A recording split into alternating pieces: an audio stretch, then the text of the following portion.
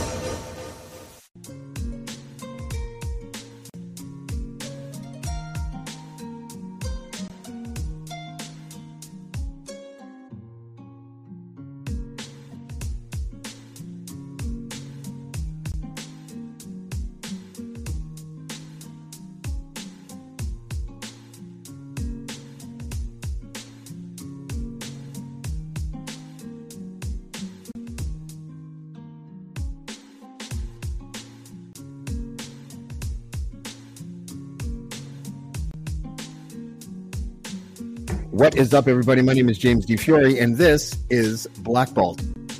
We are in part 2 of our doubleheader tonight. We are going to take a look at the organization known as the Plymouth Brethren Christian Church. Once again, they have decided to show the courage of their convictions by attempting to shield the public from the idea of their educational institutions being drenched in homophobia. This story was broken today by the CBC. 2 schools lose fight to keep names secret following censored tours at Canadian Museum for Human Rights. One school, Global, says it regrets decision, argued focus was on protecting the privacy of children, which is almost certainly bullshit. The idea that they were trying to protect children probably went into their thinking, but in their minds, I would go out on a limb to say that they were probably trying to protect the children from seeing things that were gay. Okay? There was a display inside the Human Rights Museum of same-sex couples, and they wanted that display to be censored and covered up so that the children that went to their schools didn't know that perfectly good humans, not like the Brethren, actually exist. And their lawyer is Gerald Chippour. Gerald Chippour is the former attorney for Prime Minister Stephen Harper and the former general counsel for the Conservative Party of Canada. But let's not jump to any conclusions about Gerald Chippour. Let's jump to as many conclusions as we can, because he seems to be there in the thick of it no matter what happens when it comes to the nastiest side of the Plymouth Brethren Christian Church. Here tonight to help me unpack the latest chapter in the homophobic adventures of Bruce Hales and his culty ways is Cheryl Hope and Richard Marsh. Guys, welcome. You guys are like my co-hosts now. What's going on? How are you guys? I thought you were my co-host, James, actually. Okay. We call it British Bald from now on. Okay. Well, thank you for bringing this to my attention today, Cheryl. I think it was you or Cheryl or Richard, both of you, whatever. Now, I am no longer surprised about anything that the Plymouth Brethren Christian Church does that lands on the side of any type of phobia or ism, whether it's racism or homophobia or just in general being just oddly insensitive towards abused children. Like, this group just ticks every single box of what it's like to embody scumbaggery. And this latest chapter is interesting in so many ways. So the CBC did break this story today. All credit to them. And the story is interesting in that they had the courage of their convictions to actually request that they censor this any content inside the Human Rights Museum that dealt with LGBT issues. But then they lacked the courage of their convictions to actually want the public to realize that it was them who asked to censor the LGBT content inside the Human Rights Museum. Like, holy shit. I mean, there is a profound kind of hypocrisy at play. And I can't stress this enough. When I saw this sub-headline in the CBC article, One School Global, which is the school it's a group of schools worldwide that the Brethren owns and operates, says it regrets the decision, I guess, to try to censor the tours, but they argued that the focus is on protecting the privacy of children. I mean, Cheryl, can you give me your take on that amazing excuse for wanting to shield the public from knowing that it was them that argued for the censorship? Oh, they got caught, right? Yeah. They got caught, and what's the easiest way to play it off? I mean, they used a few other excuses that I've highlighted along here, but honestly, you can't make this shit up anymore with them. Today this got me going only simply because of how they tried to cover this up and how they didn't want to out into the public side because they knew that we were going to trash it. They knew that we're going to rip them a new asshole tonight. And we are going to. And they call it bad press and, bad media. That was one of their excuses when they took it to court to not get it out of secrecy, was that, they were going to get bad press from it. Yeah, you are. But this isn't bad press. This is called exposing your bullshit. Mm-hmm. Yeah. Richard? Yeah, 100%. I mean, the excuses are lousy. I mean, they're just straight homophobic, and they're all straight stupid. And the whole, it's just bizarre that they would take their students into a human rights museum of all places when they're the number one organization against human rights. I mean, it's like them going into a sort of museum of atheism, or taking the kids to some kind of a strip club and requesting all the strippers be covered up, please. I mean, why go in there in the first place? It's funny that you say that, because this request for censorship reminded me of a case in Montreal. Maybe it's 10 years ago now. I don't know how long ago it was, but sometime in the last decade, where there was an Orthodox Jewish temple that was down the street from a gym.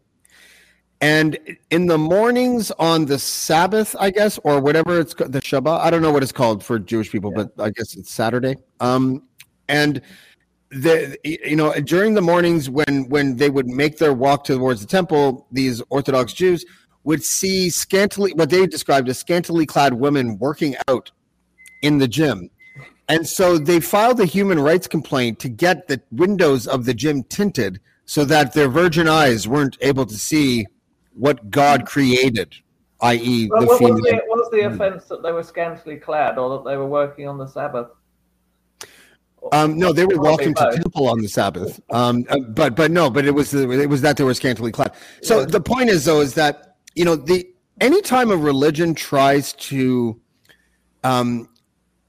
trump our legislation or trump our society's just right to exist in the way that society exists by placing their religious beliefs as a challenge to society's beliefs, is always going to be problematic. It really is. There was a radical rabbi once. I'm not meaning to use all the Jewish examples, but those are the ones that just popped in my head. But where in Brooklyn, New York, wanted to get the McDonald's there to stop putting bacon on a bagel. And so anytime a religion tries to do that, I find it problematic. So, but we're talking about an organization who, if they find out that you're gay, they will try to find a doctor to prescribe you the same drugs that they use to chemically castrate pedophiles. Yeah.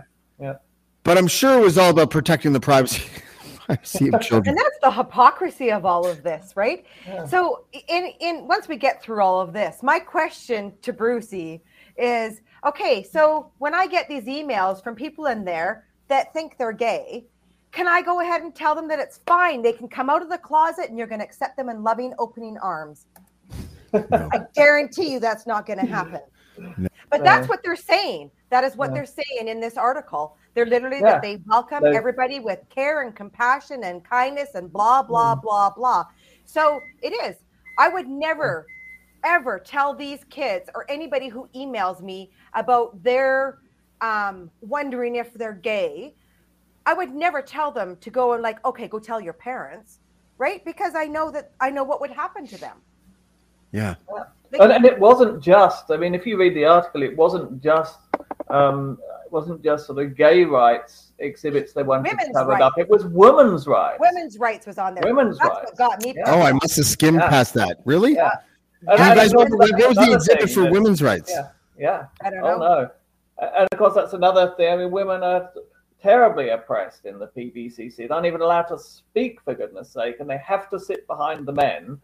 Not just oppressed, but publicly humiliated, and they have to wear headscarves, which is a token of their submission to men. And that's the whole point of it. Women have to wear a scarf to show they're submissive.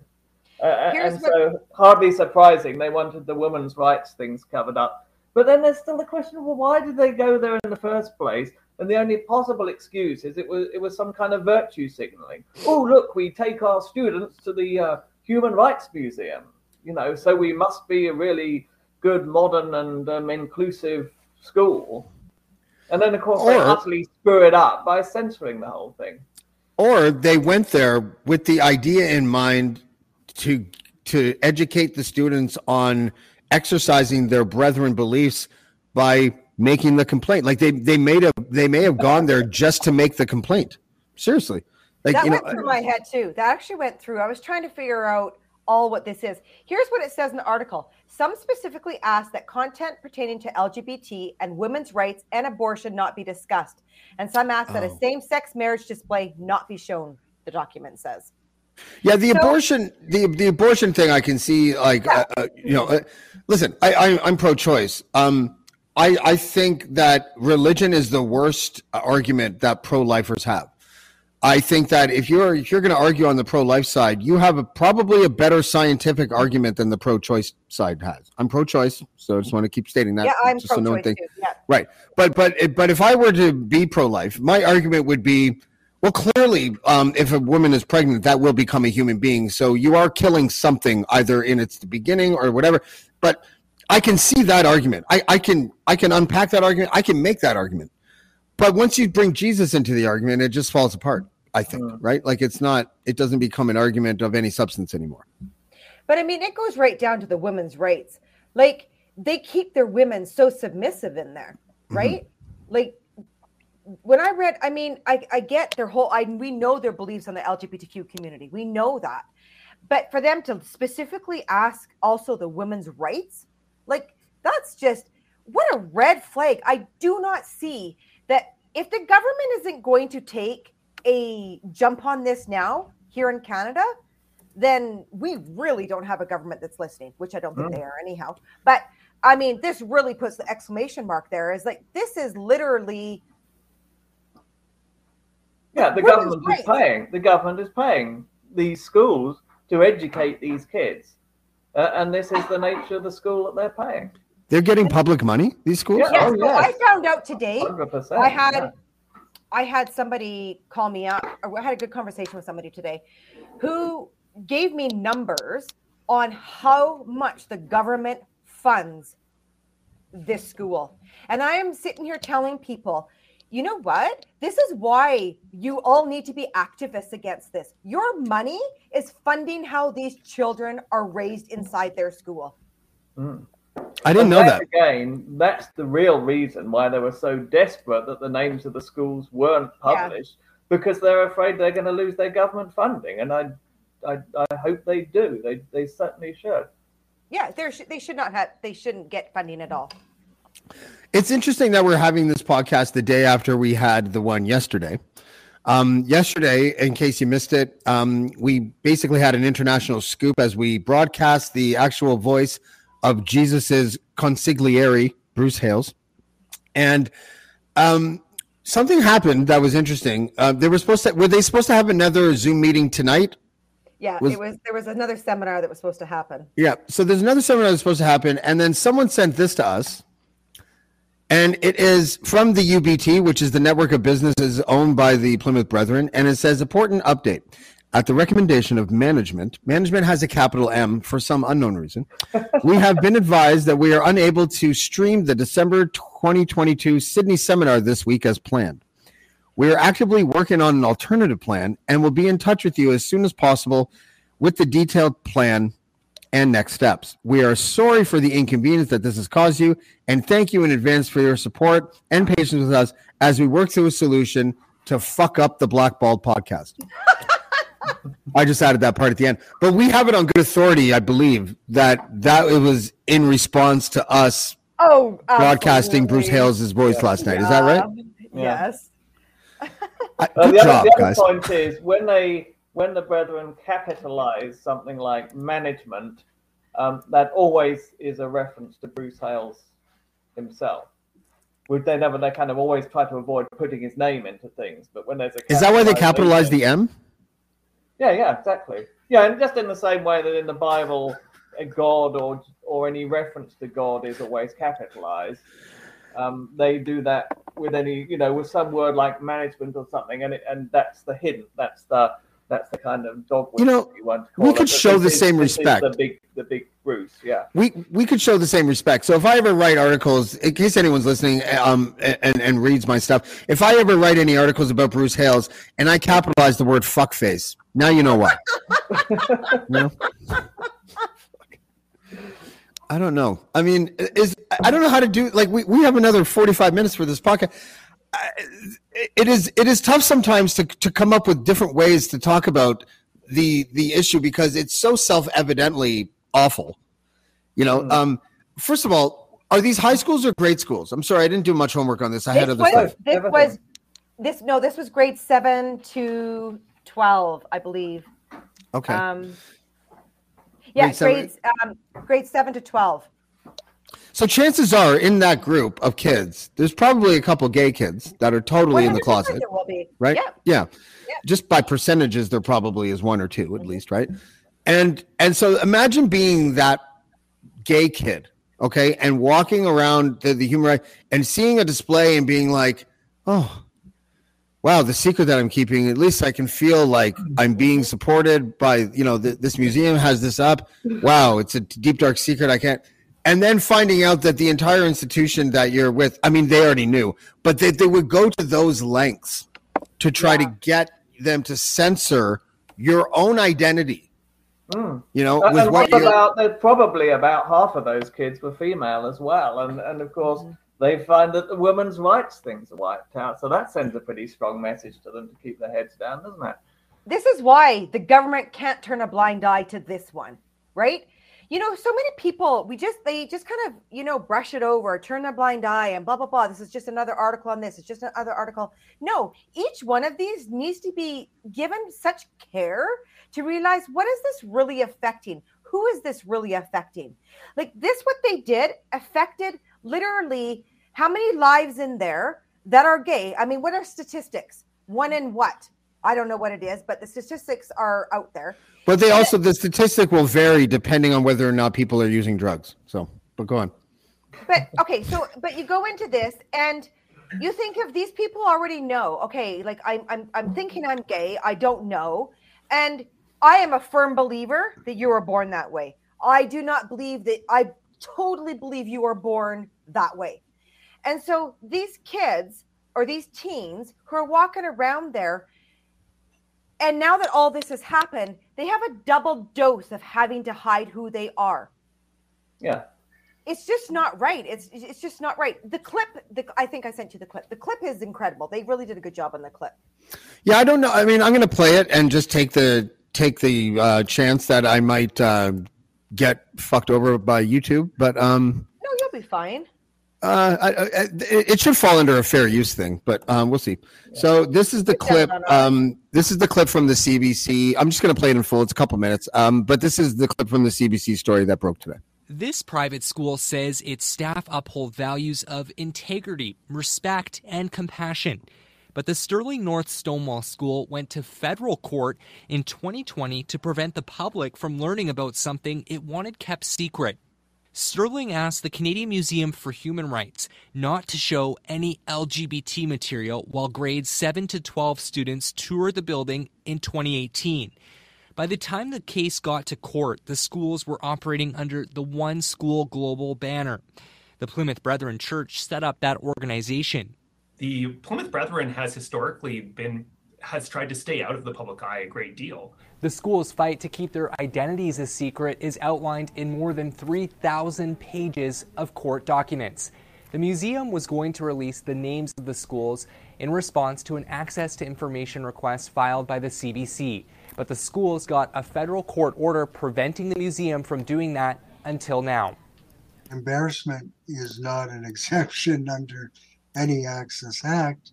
Federal Justice Catherine Kane didn't agree the school would suffer a financial loss if the records were released.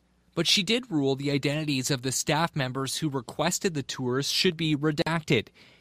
Museum records show the following schools asked for censored tours so a same-sex marriage display with photos of gay couples wouldn't be shown, and everything from LGBT rights to abortion wouldn't be talked about. We're upset about what has happened, and I think more needs to be done to address the harm that was caused. EGAL Canada says the harm caused by the censored tours is still raw. The nonprofit advocates for LGBT rights. It's calling on the museum to set up an exhibit about its own failure. It's something that needs to be told. It's a story that's very significant. The museum says it's happy the judicial review upheld its decision to release the records. It says it's part of an effort to be transparent about a very dark chapter in its past, noting it no longer lets schools request censored tours, has increased diversity in staff, and is creating new LGBT content. One School Global says the incident is one the school regrets and has learned from. Austin Grabish, CBC News, Winnipeg. Oh, guys, they learned their lesson. Yeah, right? I mean, what a load of freaking bullshit. You know darn well that was just a cover-up. You know, yeah, so in the article, this is what it actually says. The incident is one which the school regrets and has learned from. Our teachers and students all uphold our core values, which include compassion, kindness, and respect for all people.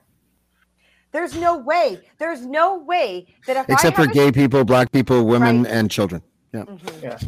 Yeah. White males. Yeah, they support white male rights. White males with drinking problems, you're our people, right? Yeah. And the schools argued the release of their names as the entities that asked the museum to censor LGBT content would likely cause them financial harm in the form of reduced grants and lower enrollment. That was their issue. Well, that's in the court documents? Yeah. Yes. This is Chapeau's argument. Well, I mean, the reduced grants is right, but reduced enrollment, they mean all the gay couples in the Brethren won't be sending their children to that school anymore. I mean, they only have Brethren children anyway. I mean, that's just complete bullshit. I want to you mentioned his name, so I want to take a second and talk about this guy here. So this is Gerald Chapur. Once again, he's the former general counsel for the Conservative Party of Canada. He's also the former attorney for Stephen Harper, and I believe Pierre Poilievre. I think he used to also work at the same law firm as Ezra Levant. Yes. And now there was someone gave me pause recently when I was thinking about Gerald Chapur and the people that he represents and the fact that he represents this cult. And I was reminded of a friend of the show, Kareem Assad, who recently was basically bullied online and harassed online for being part of the legal team that represented Jeremy McKenzie. Jeremy McKenzie is like a Proud Boy. Clearly, he's a racist guy, but he's also seems to be a little bit mentally unstable. He's a former soldier. He was arrested for threatening. Actually, he did threaten to rape Pierre Poilievre's wife, so that was a heinous thing. He was arrested, and then I think his case has been dismissed. But people were giving her a hard time for representing Jeremy McKenzie because, as far as everyone in the public realized, Kareem Assad stood for a bunch of principles that were completely antithetical to what Jeremy McKenzie stood for. And I argued on behalf of Karima on this podcast and online by saying that she was upholding a greater principle of only she doesn't just represent the clients that embody her narrative or her identity. she upheld this principle that everyone deserves a defense. And so it gave me pause for a moment when I was thinking of Gerald Chipor and the need that I seem to have to want to trash him for representing this cult. And it took me a little while to sort of unpack this in my own mind. And I finally came to a place where I realized that it actually isn't the same. And I'll tell you why. The cult doesn't represent a client for Gerald Chipor to represent based on the principle that everyone deserves to have a lawyer.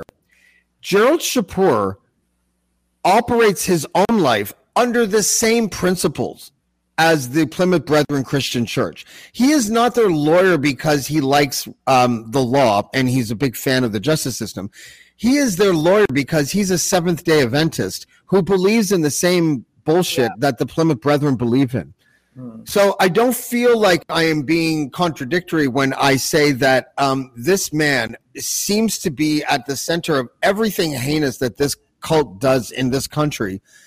And also is, and this can't be overstated, that he is the connecting tissue between government contracts and this cult. You're not the general counsel of the Prime Minister and the Conservative Party of Canada without developing a Rolodex of contacts that you can then parlay on behalf of the cult to secure them fat PPE contracts. I'm not saying that he brokered every deal, but Jesus fucking Christ. Like, if you're like, this man is the embodiment of what this cult stands for. There is video, I wish I had it, I'm sorry that I don't, but there is video of him talking about how the right for religious expression is needed because as soon as a government is formed, he says it becomes a dangerous entity towards the people. Just by existing. Shapur said this, and just by existing. Do you remember that clip, Richard? Yeah, and then he says, and it gets too big, and then we have to kill it. That's right. Yeah, that's right. Do you know what he referred? This is what he said in this article that is linked with this clip. Hi, I'm Steve Yerko. And I'm Tara Sands. Now available from Maji Media is our new podcast, 4Kids Flashback. 4Kids is the company who brought you the English dub of Pokemon in the late 90s and so many other shows like Yu-Gi-Oh!, Shaman King, Teenage Mutant Ninja Turtles, Kirby, the infamous One Piece dub, and so many more. We'll be talking to the people who worked at 4Kids. Actors, directors, writers, editors, producers, engineers, you get the point. And hopefully get the answers to questions both you and I have about the company. I actually worked there as a voice actor on some of the shows. And I was a kid watching the shows and remember way more than Tara does. And thank God for that. Steve is actually a professional storyboard artist, which gives some really unique insights into anime and animation. Subscribe today wherever you get your podcasts. That's the number 4 Kids Flashback. This is Chipur. It is reasonable to assume that this phenomenon, so they're going on about the negative impact of having the names released would likely last years. So this is Chipur. It is reasonable to assume that this phenomenon is not limited to school shootings, but the negative media attention in general will impact enrollment. He's literally taking school shootings and relating it in the same sentence to their enrollment. Like, are you kidding me? Can you repeat that quote again? This is Gerald Chipor, the former attorney for Prime Minister Stephen Harper and the Plymouth Brethren Christian Church's attorney. Go ahead. It is reasonable to assume that this phenomenon is not limited to school shootings, but that negative media attention in general will impact enrollment, wrote Calgary lawyer Gerald D. Chipor of Miller Thompson LLP. The claim was repeated in Bettle's affidavit in front of the federal court. What phenomenon is he talking about? I can explain what he's talking about. Okay. He is trying to make the argument that the school will lose enrollment if it gets negative press. And so to back that argument, he's pointing out that in the USA, where they had these terrible massacres, these school shootings, it impacted school enrollment. Fewer people sent their children to school, well, of course, because they were afraid for the safety. Yeah. And so this is how he backs up his argument that negative press could impact enrollment to Brethren schools. Now, the irony of it is that because he's trying to prevent the thing going public, he's actually overstating how bad it was, what the Brethren did. So he's kind of shooting himself in the foot. Now, if his argument had worked, it never would have gone public and it wouldn't have mattered. But as he lost the argument, now his own words come back to haunt him, because he's basically, someone reading it thinks, well, Shapur thinks that what the Brethren did is as bad as having a massacre in your school. So it's very ironic. It's also anti-media. It's anti-press too. Like he doesn't really. He believes in religious freedom to the point where he'll represent a cult because they espouse the same beliefs that he probably carries, but he won't defend the principle of the freedom of the press because the press might do something absolutely egregious and report the truth about the Plymouth Brethren. Yeah, right. But there's a much more important. I've had exactly the same kind of mental argument in my head as to what's the distinction between a lawyer that represents the Brethren and a lawyer that is a criminal defense lawyer and is representing a murderer. But then, of course, everyone deserves a lawyer. And the answer is a criminal defense lawyer is fundamentally a good person and he's a necessary part of the legal process, because the legal process requires you have a prosecution and a defense. Someone has to do the job. But Gerald Shapur and the other Brethren lawyers are attack lawyers. They're not defense lawyers. They'll go out and attack someone like me or Cheryl or anyone who speaks against them with slap-type lawsuits and just legal harassment. I mean, attack is the opposite of defense. I mean, in this case, they're kind of trying to do a kind of defense, but it's not really a defense. It's just a kind of a censorship job to try and keep them out of the public eye. Well, they were also really what they were doing in this case, I guess, would be to try to stave off another Streisand effect, which is basically, if we made the request for censorship of LGBT displays at the Canadian Human Rights Museum, and if you allow our names to get out there, then it will cause negative press. But then they fought it, and now the story is that they fought it, so they're going to get even more. Exactly, And it's not negative press. By the way, sometimes press is just truth-telling press. This idea of negative press it was created by. Listen, I have a big problem with public relations firms and crisis management firms because I just feel like they're just entities that lie. So whoever coined the phrase "negative press" was probably working for a company that did something shitty. And then the press reported on the shitty thing they did. That is not negative press. That is just truth-telling press. To me, negative press would be something that is untrue. If it's negative press coverage that you're worried about, perhaps the negativity is coming from within, and you need to figure some shit out before you allow that information to get out there or change your ways. Right, Cheryl? Yeah, and you know what? So another part that they talked about here is the tension could affect the school's ability to attract new staff and get donations and impact enrollment numbers. So this is Lucas Bettel he was reading his affidavit. The corporation recently lost a key new hire in New Jersey due to some false media coverage unrelated to these proceedings. He says, I believe that if the records are released and the third-party school names are released to the media, it is likely to impact the third party's ability to hire and retain staff. So here's what I want to say is that I have had staff reach out to me from inside One School Global that are not PBCC members. And I think this shit needs to start coming out. I think that these teachers need to find a way to come out, and ex-teachers and ex-principals and people that are no longer in there and see what they see. Because the stories that land on my lap are horrendous. They are not protecting those children. They aren't. And that's what made this so hard to read this, was because I have all these inside stories of what really goes on in a lot of these schools. And then I read this and I'm like, this is completely false information about how they're protecting their children. The children are not, they don't care about the children. They care about the money. They care about the donations. They care about being able to get who they want, where they want it. And again, it's not, they're not even saying that it's not true. They're just saying they don't want prospective staff to know ahead of time just how shitty they are, because that will affect their decision as to whether they want to work for these people. I mean, it's bizarre. I mean, my message to the One School Global is, if you don't want shitty press, stop doing shitty stuff.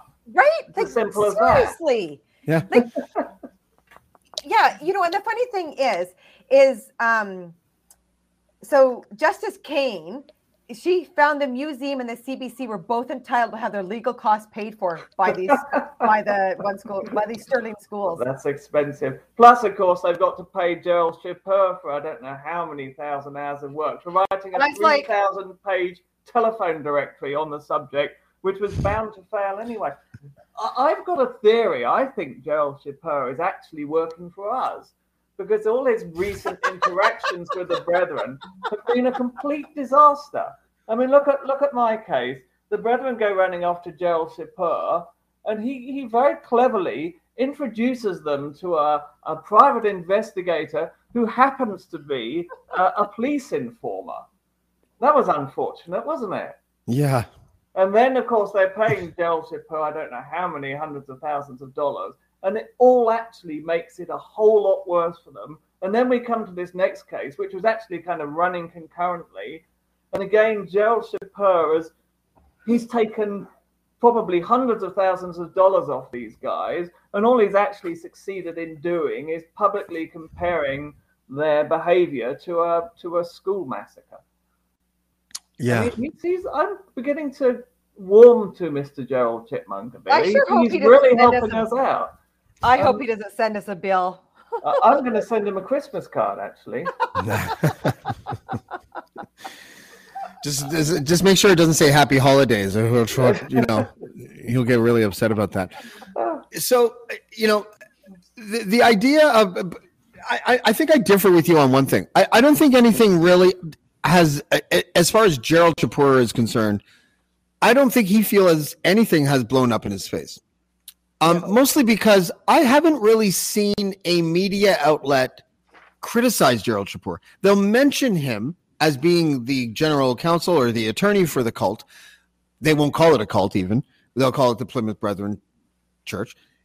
But I haven't seen any criticism about just how suspicious it is that he has these clients that he represents that end up forming business relationships, or that he is how there's recordings of him out there basically preaching. What was that Matthew and the Lion thing? What was that? Oh yeah, that's some preaching. It's funny you mentioned that, because it was very similar to Bruce Hales saying the half of my goods I give to the poor. Gerald Shapur, there's a recording of him preaching a sermon in which he's saying, quoting the scripture about "Blessed are the meek in spirit, for they shall inherit the earth." Yeah. I mean, they seem so blind to the irony of it, don't they? But they probably live in a hubris, and and I understand why, where they don't feel like there's any consequences to any of their behavior. No. Right? This is the first time. This is the first time that I can recall seeing an article about the Plymouth Brethren Christian Church in this country where the focus is on the fact that they lost a legal battle. I don't recall ever seeing that. I recall the Press Progress articles. I recall the stuff we've done here and the stuff that you guys have done. I don't recall any mainstream article really like and Canada Land obviously is the exception. They're not really mainstream, but whatever. But a mainstream outlet reporting on something that had to do with the Brethren in a way that makes them look bad. The last time that happened in a big way was when they got reported on for their attack on the Gay Marriage Act back, what was that, 15 years ago? Yeah. And that hit mainstream media. And of course, it's all the same thing, isn't it?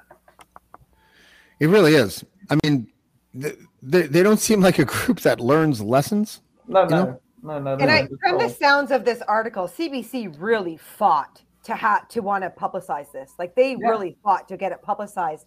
Kudos to them. Yeah.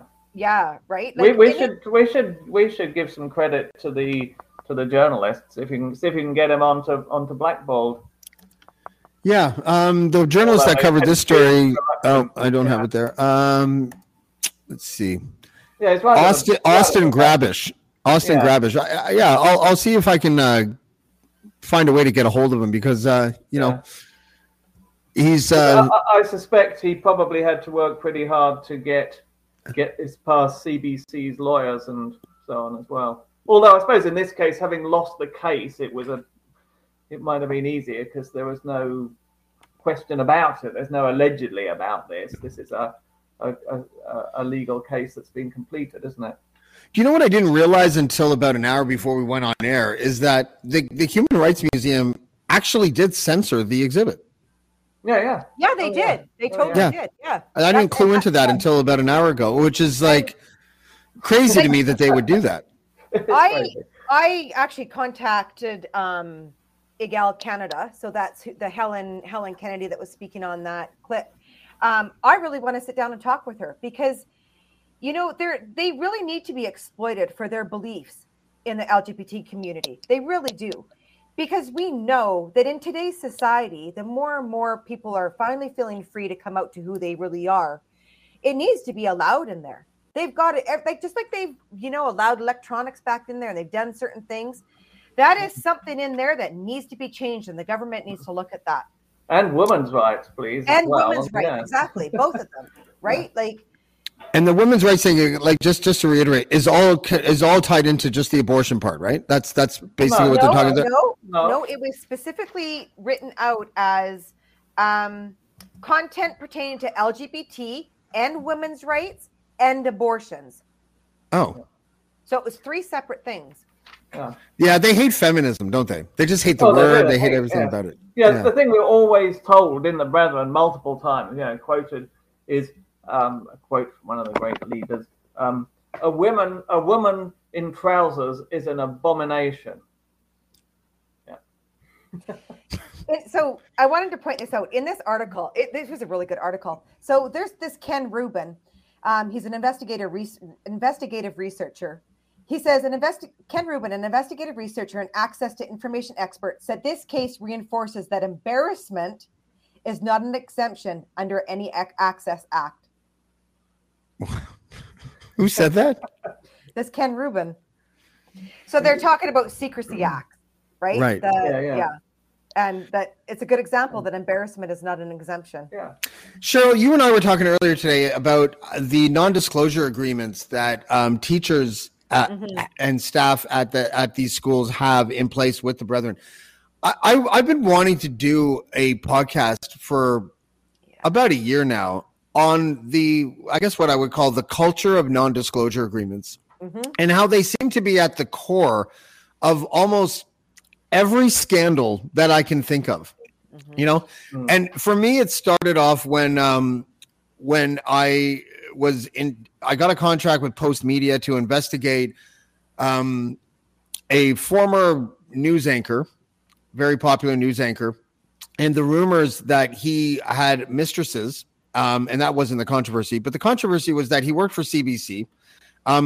You can infer by what I'm saying of who it is. I'm just not going to say his name because I don't feel like dealing with the law firm again. But the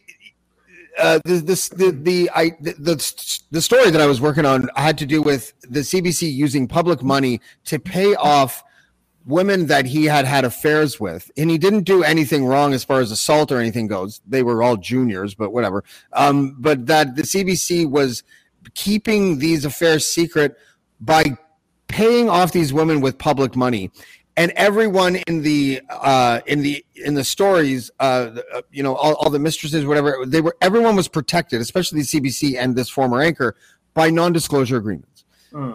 I find non-disclosure agreements to be almost at the heart of every controversial scandal that I've taken a look at, and I'm wondering if there is a bigger story here about NDAs and about how they are basically used to shield the public from stories that are in the public interest. And would you say that, just in your opinion, that the teachers that have signed these non-disclosure agreements, I mean, do you think there's any way that we can convince them to break those agreements? Do you know what? I've been sitting and thinking about this, right? My thing is that my question is does a non-disclosure agreement come into effect? Does it really affect? Does it stay in effect if there's something criminally that's happened, or if there's something? And so I think that's the biggest thing. To me, I wouldn't. I mean, I'm not in any of their shoes, but if I was in that shoes and the shit that was going on, I did day home for 12 years. I had kids that came to me. They went from day home to day home to day home. They always ended up at my house. That's where I took them.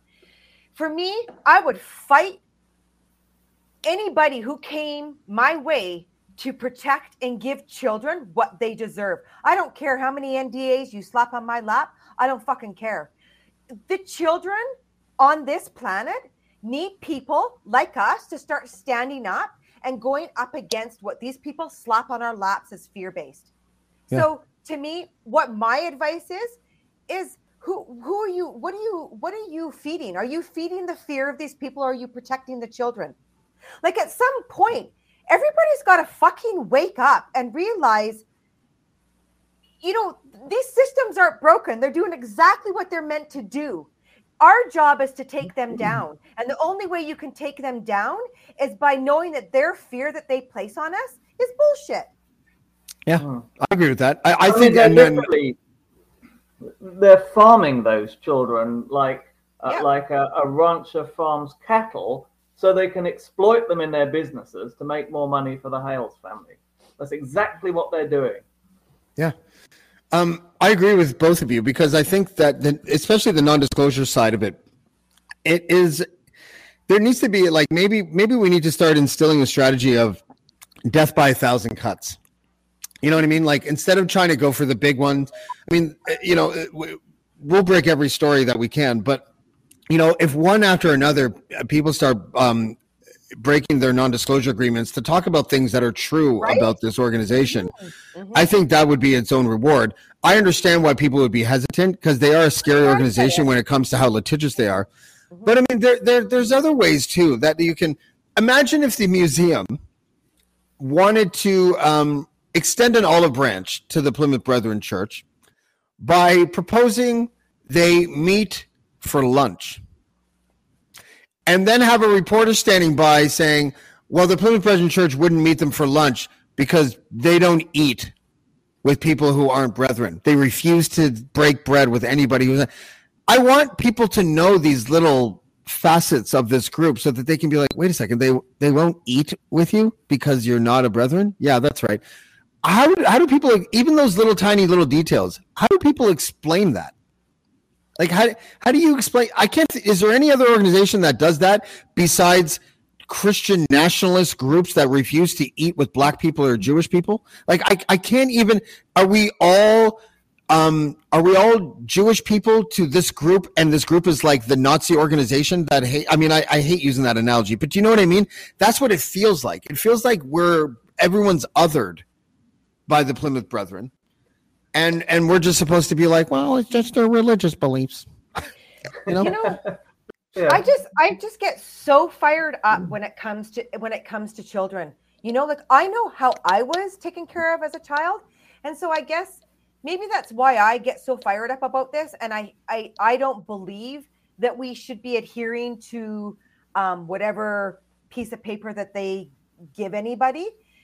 Like, it's hard for me to wrap my brain around why more people won't come forward and let's just do this.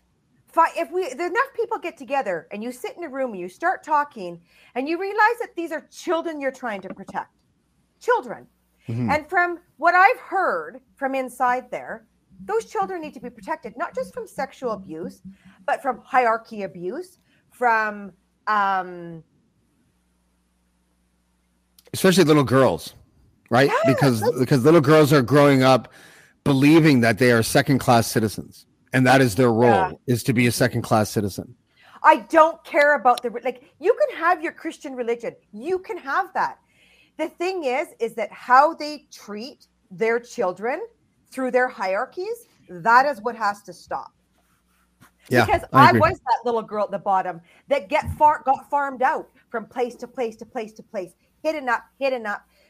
And do you know, I had someone contact me after the podcast last night who had witnessed me being picked up and brought back one time. And it really triggered him because he said, your hair was this thing, your makeup it was just like how you were brought back. And he said it like I had to do double takes.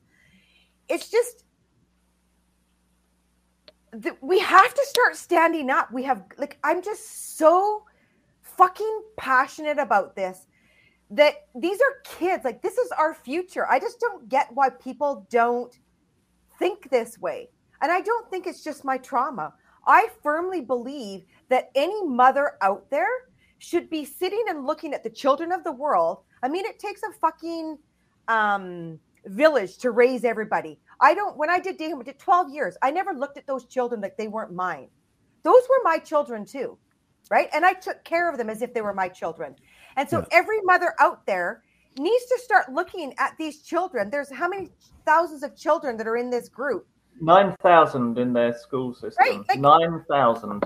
Yeah. I don't know. I think about it when I go to sleep at night. I think about it when I wake up in the middle of the night.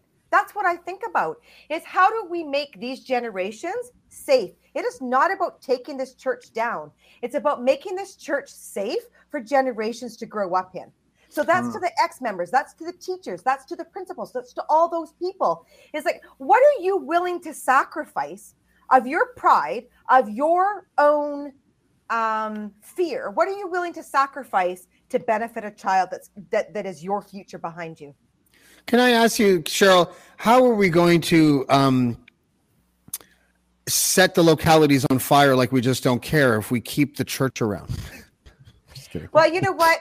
I understand. I've had to come to terms. So I've done a lot of therapy over this. I've had to come to terms that these systems are in here, right? So people need religion, right? I get that people need religion. I had to come to terms with that years ago. So I'm okay with that. But let's make these religions safe. But yes, these localities do need to be thrown up into the air. They do, because they need to be rebuilt. They need to be stripped to the ground, and they need to be rebuilt. Fire could do that. Fire could do that. Just saying. I'm not trying to step on what you're saying, because I think exactly I don't necessarily. I'm more of a tear it down person than a build it back better person, but that's just me. But. There's also something to be said, and we're going to wrap up shortly in about 5 minutes or so, but there's also something to be said for, even though the CBC did a great job fighting to put this story out, and probably were the catalyst of through freedom of information and through challenges to the publication ban or whatever it was that they did to get the story out in order for us to know that it was the Plymouth Brethren Church's schools that were behind the censorship request. I didn't see anything in the article that talked about how they were anti-woman. I didn't see anything in the article that talked about the chemical castration that some people had to go through within the church. I didn't see anything in the article about the cozy PPE contracts that this organization gets. So there is still a reluctancy on the behalf of mainstream media, even when they do report about this group, to make their reporting shorthand. And that I'd love to talk to the journalist that did this story, but I feel like the conversation is going to go something like this: how come you didn't talk about this, that, or the other thing? And they would say something like, "Well, my editor says that they're litigious, and we just want to make sure that we spotlighted this story, and we didn't really want to." And it's just going to become one of those conversations. And so, but if it was the Catholic Church, and they and the exact same thing happened, and there were these two Catholic schools that said that they didn't want their names out there, you can bet that an article that was probably 1,200 words or whatever, that there would be a paragraph or two that spoke briefly about the history of pedophilia in the church and racism in the church and anti-gay sentiments in the church. They would do that. But the Plymouth Brethren Church is spared. And it's not because they didn't find anything. It's because of another reason that I still haven't been able to find. Richard? Cheryl? Probably. Yeah.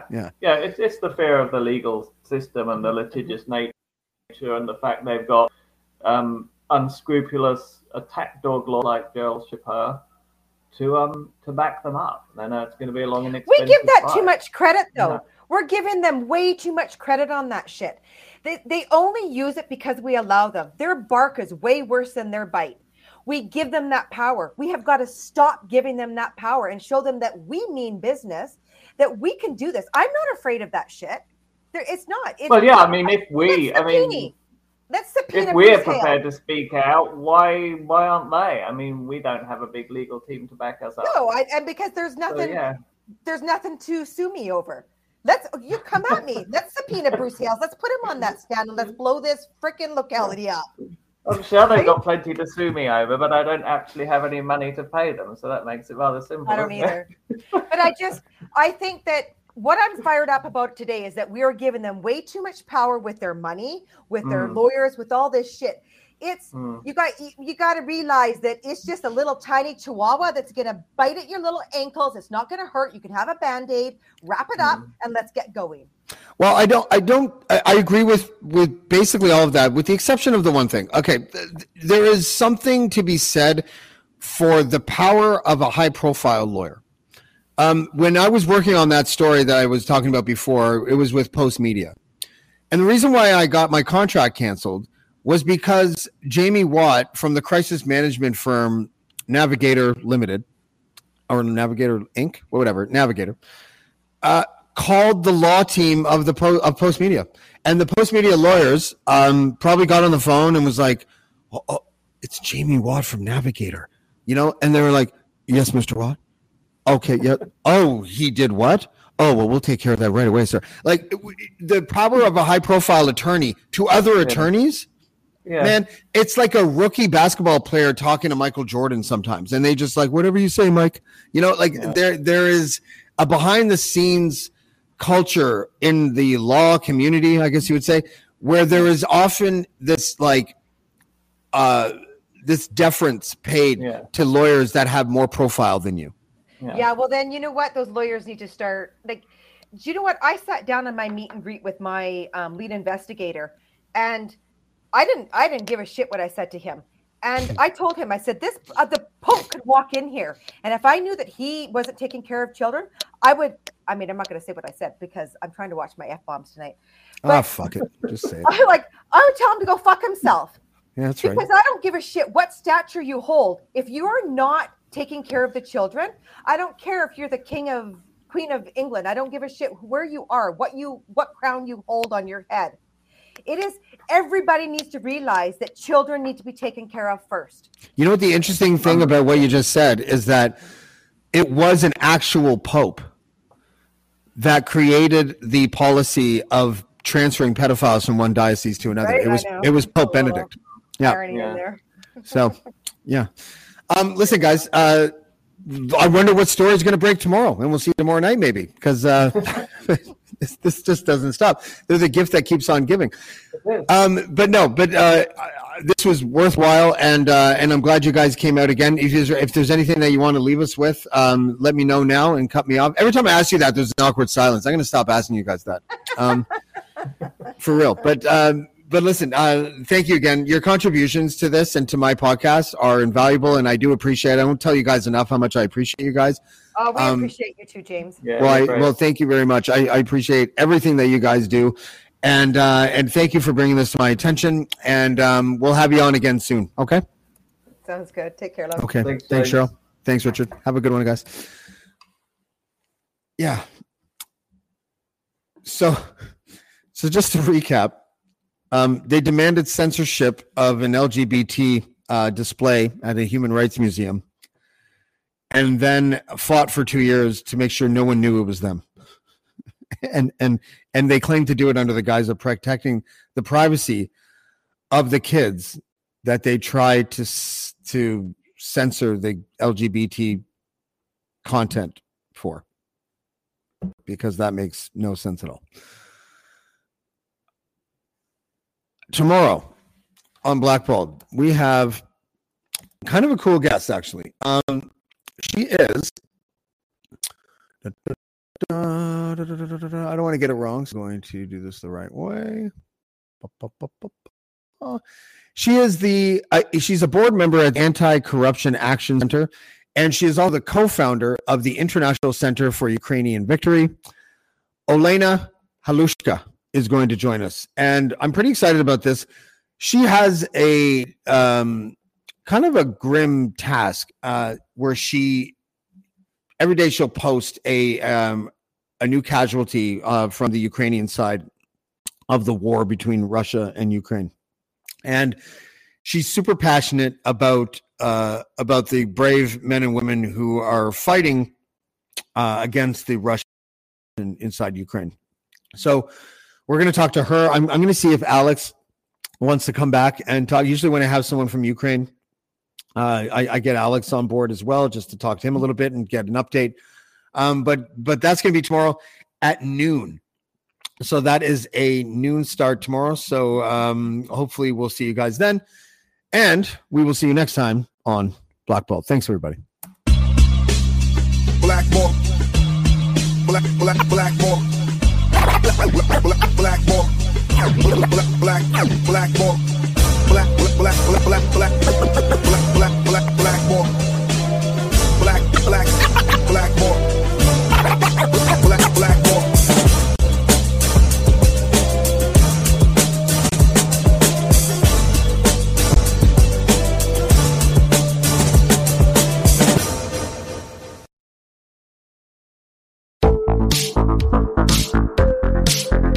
Hi, I'm Connie Thiessen, the host of Broadcast Dialogue, the podcast. We focus on Canada and the challenges facing Canadian radio and TV, as well as highlighting those moving the industry forward from podcasting and streaming to new broadcast tech. Check us out at broadcastdialogue.com or your favorite podcast app. I'm Jeff Woods, and I'm shining a light on music and the rock stars who make it. He just was one of those people, he stood out. He was a magic guy. He really was a magic guy. We all have faults. He had the same amount of faults as we all had. This was before Led Zeppelin. Robert was full on. I mean, he was Led Zeppelin without the band behind him. He had the hair, the jeans, the whole thing, and he was amazing. The Records and Rockstars podcast, heard around the world and yours to hear wherever you get podcasts. All the episodes from JeffWoodsRadio.com.